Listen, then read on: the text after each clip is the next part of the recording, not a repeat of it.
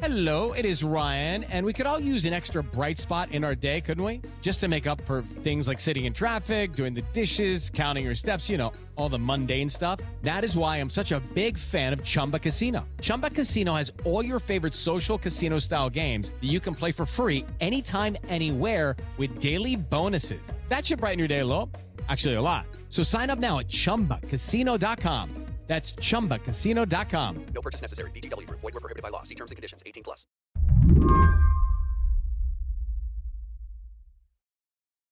So how many mass shootings have you covered? Oh, God, I don't know. A lot. I've been doing this for 40 years. Ross Ramsey is the executive editor of the Texas Tribune. I called him up because I wanted to talk about guns in Texas, especially after the last month.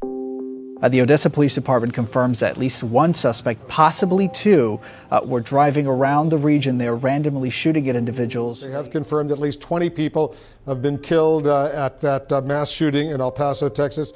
Texas grieves for the people of El Paso today.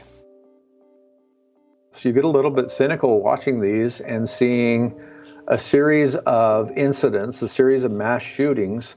And the conversation after each of them is maybe this is the one that will change the conversation. And to date, none of them has been the one that changed the conversation, certainly in Texas. Ross follows this conversation like he's predicting the weather, watching politicians like he's tracking a storm. So you watch what they say right after the event, but then you develop a reflex for waiting and seeing what they say 2 weeks after the event. After this initial shock goes by, and after this is not in the daily headlines, then what are we talking about? After El Paso and Odessa, Texas's governor promised action. The status quo in Texas is unacceptable, and action is needed. Beto O'Rourke began advocating for a mandatory gun buyback. Americans who own AR-15s, AK-47s, will have to sell them to the government. We're not going to. But Ross was focused on someone else. Dan Patrick is the one that surprised everybody. He's from the conservative end of the Republican pool. He's the lieutenant governor. And I'm a strong NRA supporter, and they're a strong supporter of mine. But I believe they are wrong in not expanding background checks to stopping strangers from selling guns to strangers.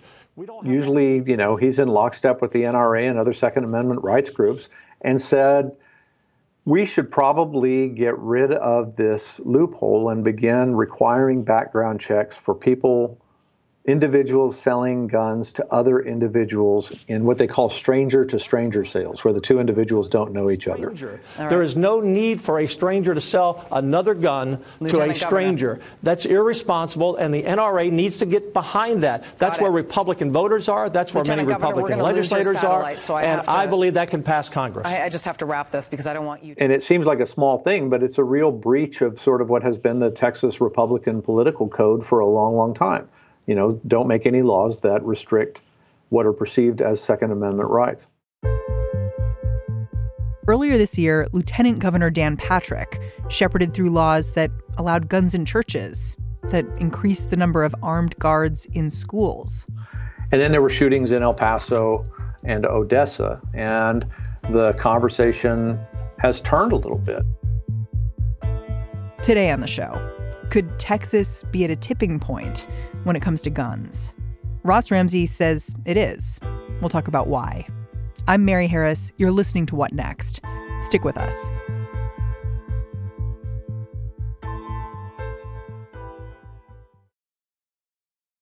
This episode is brought to you by Discover. When it comes to your finances, Discover wants you to know they are the credit card that is always there for you. With 24/7 U.S.-based live customer service, everyone has the option to talk to a real person anytime, day or night. Yep, that means no more waiting for, quote, normal business hours just to get a hold of someone. We are talking real service from real people whenever you need it. Get the customer service you deserve with Discover. Limitations apply. See terms at discover.com/creditcard. To understand why Ross is paying so much attention to Lieutenant Governor Dan Patrick, I need to explain a little bit about how Texas politics works. Some observers have said the lieutenant governor is actually the most powerful office in the state. It controls the Texas legislative agenda. So what Dan Patrick says, it matters. It also helps to know a little bit about who Dan Patrick is. He came up as a radio talk show host, a firebrand. He was elected first to the Texas Senate and then became lieutenant governor. He's probably the most reliably conservative member of the Republican hierarchy. When you look to the Republican Party in Texas and say, we have sort of this conservative social culture Republicans over here, that's kind of the Dan Patrick wing. And we have the establishment. So Lieutenant Governor Dan Patrick is one kind of Republican, the new kind. Rumors have swirled for months that he might join the Trump administration. The governor, Greg Abbott, he started hinting he might be open to some kind of gun control, too. But Abbott is a Republican of the old school. Greg Abbott came up the sort of the slow, dependable way in Texas politics. So he's very, very well positioned in the governor's office. He polls very well. Republicans particularly like him. Very few of them outright hate him. He's not a very controversial figure in that way. These are the two stalwarts right now of the Texas Republican Party. And, they've been pretty consistent, I should say very consistent, on Second Amendment issues. When Texas was liberalizing its laws, making open carry legal, making closed carry legal, doing all of those kinds of things, they've been right there with everybody else moving those things along. It's particularly unusual and for us newsworthy that either one of them is having second thoughts about any positions on the edges or in the middle of any of those issues. I want to get into why, when you looked at the reaction to what happened in Odessa and El Paso, you think that there's been a change. And I'm wondering if you can talk a little bit, particularly about the governor and the lieutenant governor and how you've watched their position on guns evolve ever so slightly.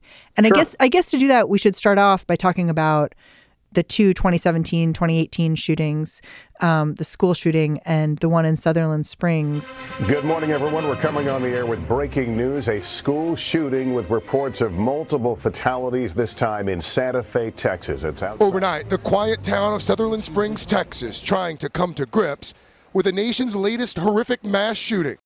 So tell me a little bit about 2017, 2018 and how that motivated the politicians. They came out of those shootings, one at a church, one at a high school. I think, properly mortified. They were, everybody in Texas was shocked by those things. And the first reactions were, we should get everybody together. The governor called together these roundtables and actually did, a fair enough job of getting full spectrum of people from, those who didn't want any more guns to ever be in Texas to those who thought everybody in Texas should be always carrying a gun, and listened to them and tried to find some common ground. And most of the common ground that they came out of there with had to do with things like, mental health issues, recognizing people who were in trouble on one hand, and then talking about architecture in the way that you've heard after other school shootings. That was sort of the safe space they could all agree on. And then the edge of that was this argument that the governor made for just a minute that, maybe we should consider red flag laws in Texas. And these are the laws that say if you know of someone who has become either a danger to themselves or a danger to other people, then there ought to be some way for a court to have a hearing and then take away their guns for some period of time until, they've stabilized, things are under control again. And the governor, he said, we should talk about those laws. And Dan Patrick, the lieutenant governor, said that's not going to go anywhere in the Senate. And that's where that stopped. And then you go through a legislative session, then you come out and you have the shootings in El Paso and Odessa. And now it is the lieutenant governor who's saying, we need to redo this law on background checks for stranger to stranger sales, as they call them. So they're both sort of edging toward it without edging there together. Right. Yeah, it's interesting to think of them where it's like one is very establishment, sort of old school GOP, and the other one is new school. And if both of them are moving in the same direction, then it really tells you something because it's both versions of being a Republican right now. Well, you have to look at, the thing they have in common, which is the Republican electorate in Texas. And, those guys are both really good at politics and they can read a crowd. And I think the crowd's moving. It's hard to wrap my head around the idea of Texas changing its mind when it comes to guns. Because for me, The quintessential Texas gun story is what happened in 1991 after a gunman opened fire and killed 24 people at Luby's Cafeteria in Killeen, Texas. The police department here in Killeen is describing this entire massacre as a very complicated jigsaw puzzle, and they don't have all the pieces. At the time, this was the deadliest mass shooting in the United States, and it played a critical role in shaping Texas's gun laws. That's because one of the survivors, a woman whose parents were killed, said she could have stopped the gunman, but she left her gun in her car because back then, carrying a pistol in public was illegal. You know, is it possible my gun could have jammed? Sure. Is it possible I could have missed? Sure. But I can tell you I've hit much smaller targets at much greater distances.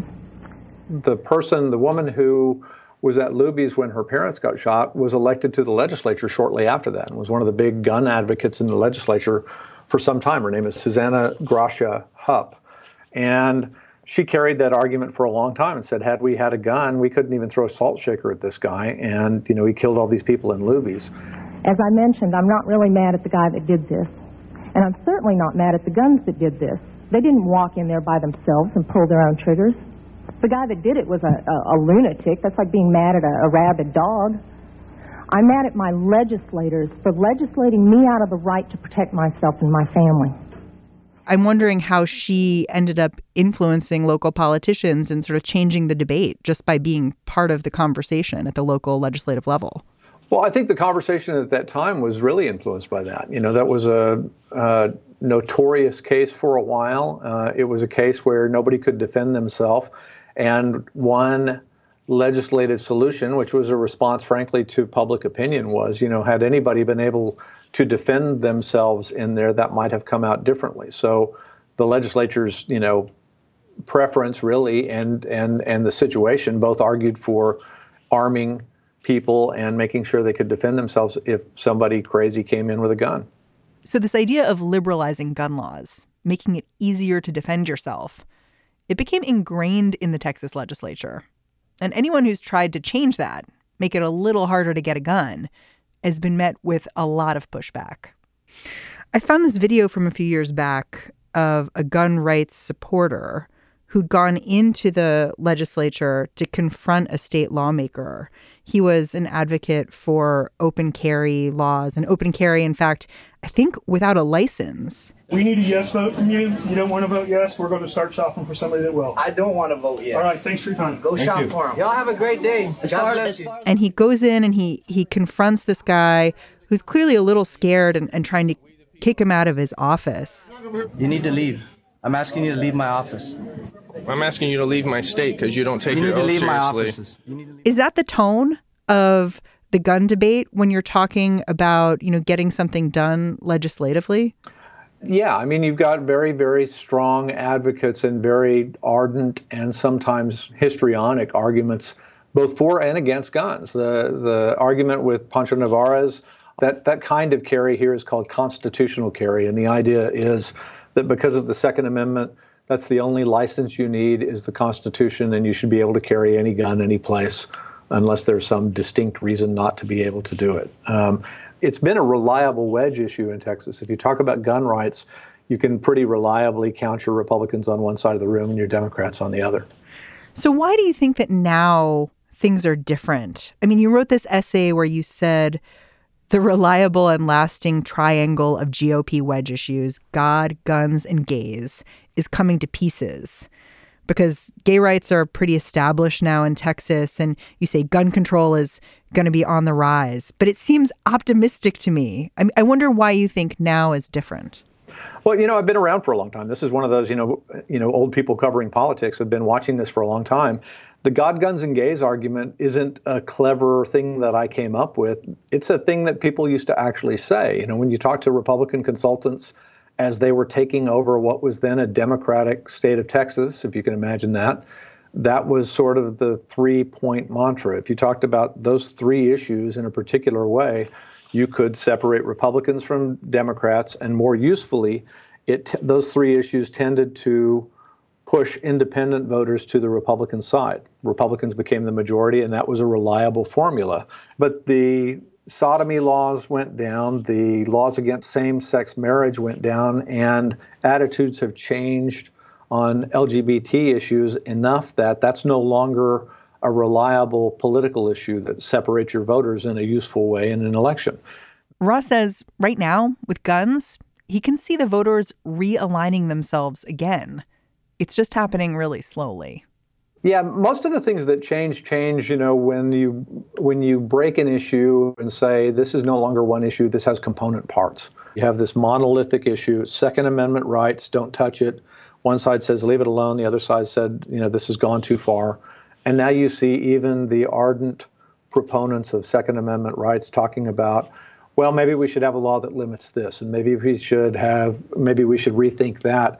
When you start to take an issue apart like that, this is what the people who want to hold the line call a slippery slope argument. When you begin to talk incrementally about an issue that's been monolithic, it kind of crumbles. Guns is not there yet, but it's starting to be there. If you've got a Dan Patrick moving on guns, or you've got Greg Abbott moving on guns away from these hardline Republican positions, you fuzz those lines a little bit. Wedge issues in politics depend on really sharp lines that divide people on a party basis. I wonder whether you think there are other elements at play here that might be impacting how politicians think about guns, and more than just the shooting themselves. If you look at the elections in 2018 in Texas, you see the Republican counties that have reliably elected people like Dan Patrick and Greg Abbott are sliding a little bit, particularly suburban counties. And on issues like, if you ask people what they're thinking about, they're thinking about education, which, classically is a Democratic issue. They're starting to talk about gun control. The Republicans are looking in their rearview mirror at 2018 and saying, our voters are a little bit restive. Maybe we get another sounding from them. And I think, based on their actions, the soundings that they're getting from their voters are in the direction of, you should do something about these gun laws. This can't continue like this. I think they're changing their positions because their voters are changing their positions. And, I think voters are changing their positions just because the steady drumbeat of shootings in Texas and elsewhere around the country finally has them in a place where they're alarmed about it. Ross Ramsey, thank you so much for talking to me. Thanks for having me. Ross Ramsey is the executive editor of the Texas Tribune.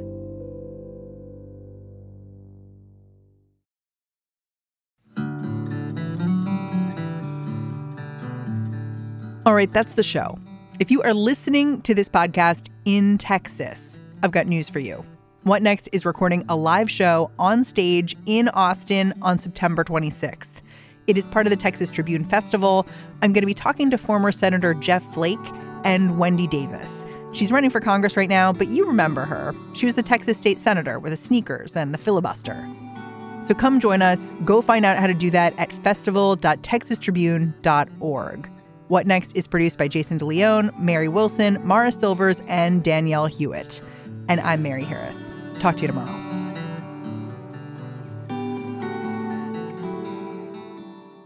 Step into the world of power, loyalty, and luck. I'm gonna make him an offer he can't refuse. With family, cannolis, and spins mean everything. Now, you wanna get mixed up in the family business. Introducing The Godfather at ChumbaCasino.com. Test your luck in the shadowy world of The Godfather slot. Someday, I will call upon you to do a service for me. Play The Godfather, now at ChumbaCasino.com. Welcome to the family. No purchase necessary. VGW Group. Void where prohibited by law. 18+. Terms and conditions apply.